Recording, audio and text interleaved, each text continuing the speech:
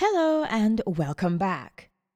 This Neville Goddard lecture from May the 20th, 1968, Creation, Faith. The mystery of creation is to be understood in terms of faith. So what is faith? It is the assurance of things hoped for, the conviction of things not seen with the mortal eye. Through faith, we understand that the world was created by the Word of God, so that what is seen was made out of things which do not appear. Many suppose that before creation, all was solitude and chaos. That is the most pernicious idea that can enter the mind of man, for it robs the Bible of all sublimity and the nature of the man who entertains that idea a little grubbing worm outside of himself. Eternity exists, and all things in eternity, independent of creation, which was an act of mercy. William Blake.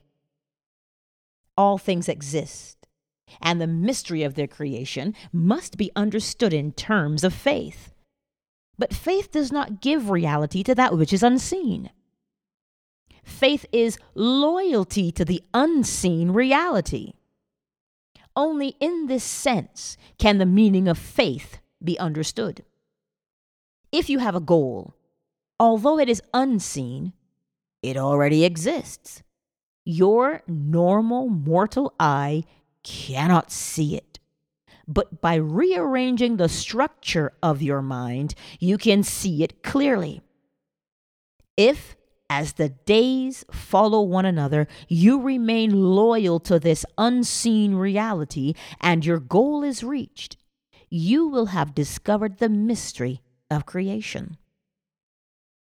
Eternity exists, and all things in eternity independent of your creative act. You may continue to build only upon what your mortal eye sees and perpetuate the same thing over and over again, remaining forever where you are. But if you know that all things exist, though unseen at the moment, and you have access to them through your imagination, you can rearrange the pattern of your thinking and change your world by remaining loyal to your unseen construction. And when it externalizes itself by becoming a fact that you may share with others, then you will have found the secret of creation, which was an act of faith. The 11th chapter of the book of Hebrews tells fantastic stories of what the ancients performed, and they did everything. Beginning with Enoch, all of the characters are named, as well as their achievements. Then, it is said, they received the promises, but not the promise. Having been promised that if they could believe it would come to pass, they believed and received the promises. But no one knew the fulfillment of the promise until it broke through in one. Then he knew that by the same act of faith he could leave this sphere and enter the heavenly one. God's promise has fulfilled itself in me. I have recorded it for posterity as vividly and as accurately as I can in my book, Resurrection. You can read of my experiences and believe them or disbelieve them. It's up to you. Perhaps at the present time you do not want to leave this sphere and enter the kingdom of heaven. Now, by faith, we understand that the world was created by the Word of God, which is His power and wisdom called Christ. Any Christ other than He who is crucified, buried, and rises in you is false. And anyone who teaches of an outside Christ is a false teacher. Paul tells us, the mystery hidden from the ages, Christ in you, is the hope of glory. Any hope you have of entering a glory that transcends all earthly power and wisdom is already in you, but hidden. Christ is the way, the pattern to follow for entrance into that glory. If everything exists, whether visible or invisible, then my father and mother who have departed this world exist and would revel in anything that I accomplish here. Although my mother left this world in 1941, and my father in 1959. I can bring them into my mind's eye and hear them speak of their pride in their son. Believing that everything I can conceive is part of the structure of the universe, I can assume they are fully aware of my accomplishments. So I listen to their joy. Now, can I remain faithful to that scene? My faith is not going to give it reality, but my loyalty to the unseen reality will. I listen and remember what I heard, and in the tomorrows I continue to remember. Then, in its own appointed time, when that which I have been faithful to externalizes itself, I will have found the great secret of creation. God tells us He does not create something out of nothing, for all things are. That He calls a thing that is not now seen as though it were seen, and the unseen becomes seen. Romans 4:17. Instead of calling something out of nothing, you simply rearrange that which already is until it implies what you want. Then you remain loyal to that unseen reality. Faith contains a power which can link you to a world where you are eternal.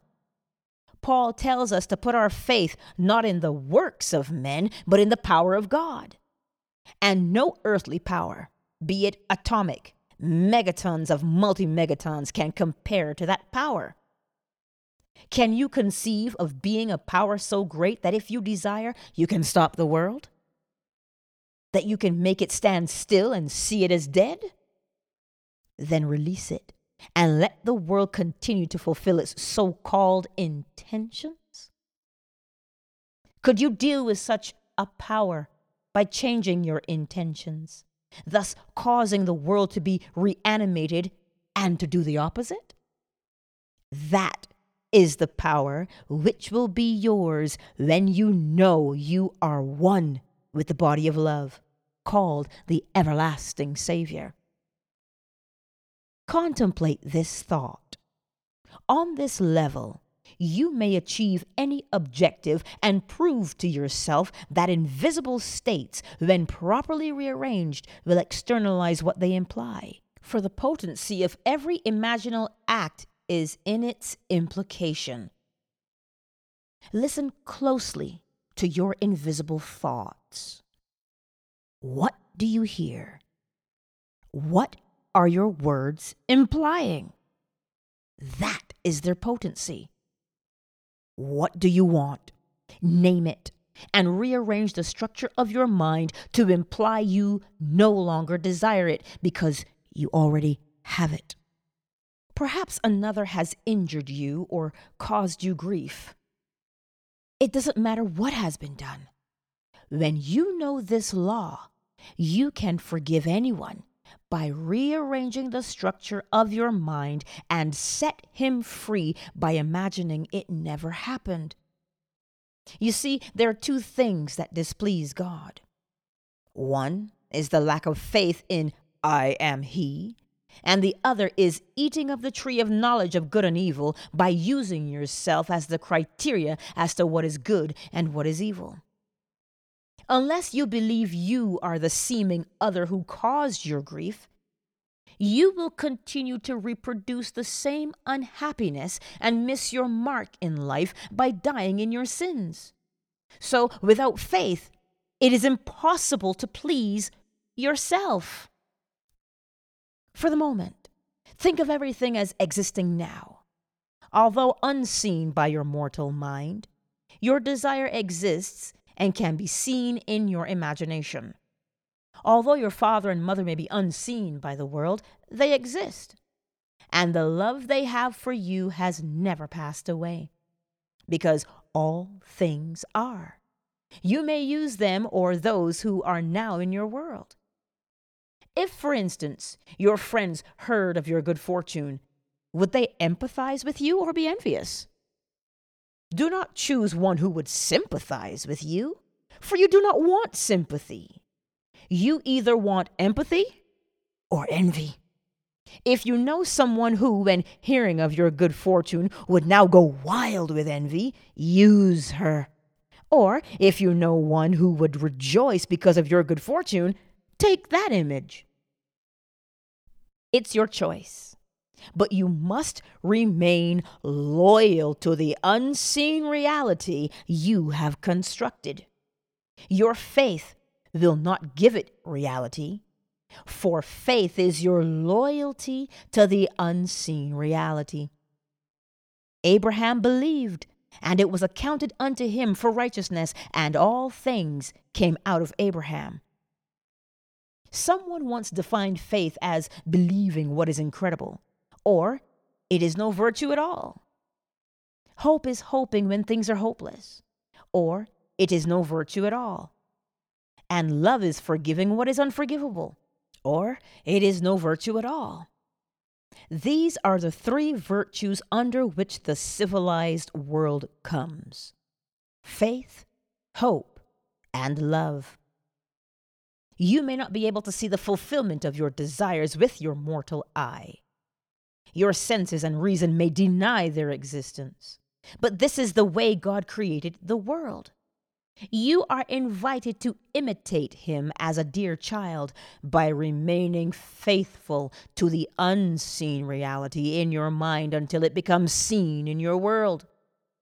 And when it does, you will have proved God's law. Then that great moment will come when that which was promised in the beginning erupts and the creative power you once knew yourself to be is restored, only magnified because of your journey into this world of death. All of the promises of God have found their yes in me.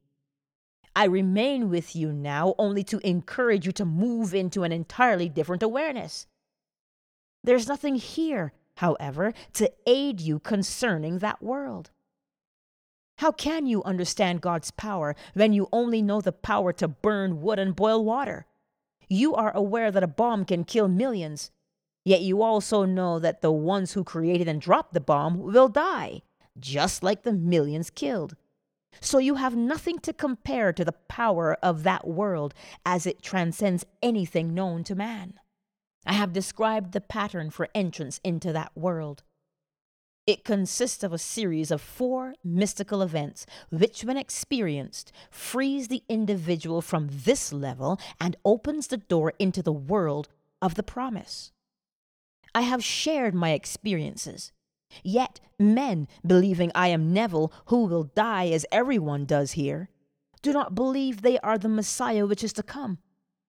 So they turn a deaf ear in my direction. But I will continue to share my experiences and leave them behind in my books, just as Paul did in the form of letters. And those who experienced the visions recorded the Gospels. Those who wrote the Gospels knew what they had experienced. But man has misinterpreted the message, believing Jesus Christ is external to self and not realizing he is God's creative power and wisdom. My visions have paralleled those recorded in the book of Luke. Luke does not claim that his experiences were chronologically accurate, but that he feels better qualified to write the source material. I have told it chronologically, just as it happened to me. Now I tell you this: as persons differ, so will the experiences. 2 people here have had that birth. In one case, there was no witness. Therefore, his witness is Scripture. In the other case, the lady had 3 witnesses, 2 brothers and a friend she thinks of as a brother. So because we do differ in the kingdom, the visions will differ, but the pattern will remain the same. Even if you haven't had the experiences, you can construct a scene that would imply Scripture has been fulfilled in you. Wouldn't it be wonderful if you could say to your closest friend or most bitter opponent, "There is no doubt in my mind that I have been born from above, for I have held that infant wrapped in swaddling clothes in my hands"? How would you feel if that were true? What scene would you construct? Remember, all things exist. Scripture exists, so use it to construct your scene. It is said that 3 men were present at the birth. Church tradition claims the 3 kings were brothers, but friends may be used as witnesses, as the scene you are creating is for the purpose of implication, for therein contains the power. But one must lift the child and place him in your arms. Imagine, and then watch the mystery of creation unfold in terms of faith, by remaining loyal to the unseen reality of that which already exists. Unto you is born this day a Savior, and the only Savior is the Lord God. The infant wrapped in swaddling clothes is only a sign given to tell you that what I have told you is true. Imagine anything that would imply God's birth has already happened. Remain faithful to that scene, and when it happens, there will be no uncertainty on your part. Salvation history is over. We are not here to sow, for the fields are already white with harvest. Because all things are and the harvest is, you are not here to till the soil and plant the seed, but to reap that which you did not sow. If you know that faith is simply loyalty to unseen reality, you can construct a scene, remain loyal to it, and harvest it, for everything is already completed. God conceived the history of salvation, plotted it, and fulfilled it by becoming humanity. Believing that he already did accomplish his purpose, humanity is raised to enter the kingdom once more, and God's second coming has been fulfilled. But until individual man believes in his own wonderful human imagination, God remains imprisoned within him. If you do not harvest God's promise, it is only because you do not believe. Now I want to share a dream of a friend, as it contains a message for us all. Bear in mind that the dreamer is Protean, like the legendary god Proteus, who served Neptune and would assume any shape or form in his service. God is the dreamer in you and assumes the forms of all the characters in your dream. In this lady's dream, she encounters her mother, yet knows she is herself. Her husband, yet her father, was missing, and her mother said, "Listen, I can hear his voice." Then the scene changed, and she and her mother are being entertained by 4 little men, each 1 foot high. As she looked into the eyes of one of them, she realized he was her father. Calling her mother's attention to this fact, her mother approached, touched him, and said something in code. Then suddenly she knew that her father was not free to identify himself, and she awoke sobbing. This dream speaks volumes. Remember, all dreams are egocentric, with God as the dreamer. Everyone is seeking the Father, the cause of the phenomena of life, not realizing he is imprisoned in all. Belief, however, will set him free. If you will imagine David standing before you and feel the father-son relationship, remain loyal to that scene. You will release your heavenly Father. Because of one's former religious training, when the truth is heard that will set him free, he's torn between the two. To think that one can come to hear my message, yet still believe in what the churches teach, is like what someone once said to me. I have given up all belief in numerology and astrology. But the moon is passing Venus tonight, and because he is in my second house, I know what to expect tomorrow. They have completely given up their belief, but that big but happens in all. This lady's vision was so clear. Her father, entertaining in a group of 4 and not free to come forward and identify himself, is the 4-faced man Ezekiel speaks of. In his vision, every living creature had 4 faces. Beside each creature was a wheel, with wheels within, all moving in the same direction. This has been a perfect revelation to her, if she will accept it, telling her she is either for me or against me. Would that you be either hot or cold, believing my words or leaving, never to have anything to do with me again, rather than being lukewarm and remaining on the fence, warmed by my words, but unwilling to put them to use in the form of belief. I have had people say, I'll come hear you. You're interesting. But I know that in order to get ahead in life, I must know the right people and be at the right place at the right time. That is the reality to which I choose to anchor myself. This is what her wonderful vision disclosed to me. Another lady wrote, sharing a very long dream filled with scriptural symbology, the crystal clear water rising, logs cut to the height of men who were carrying them vertically, a dog with a human face, a piece of rope becoming animated and acting like a serpent, entangling the little dog. Each symbol was perfect, and when properly arranged, reveals the mystery of salvation. The wood is the spinal cord upon which God is crucified as man. Caleb, the symbol of faith, wears a human face, dies only for a moment, for faith is destined to be freed. Another lady wrote saying, I woke laughing hearing these words.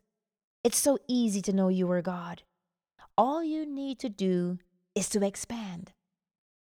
This is true.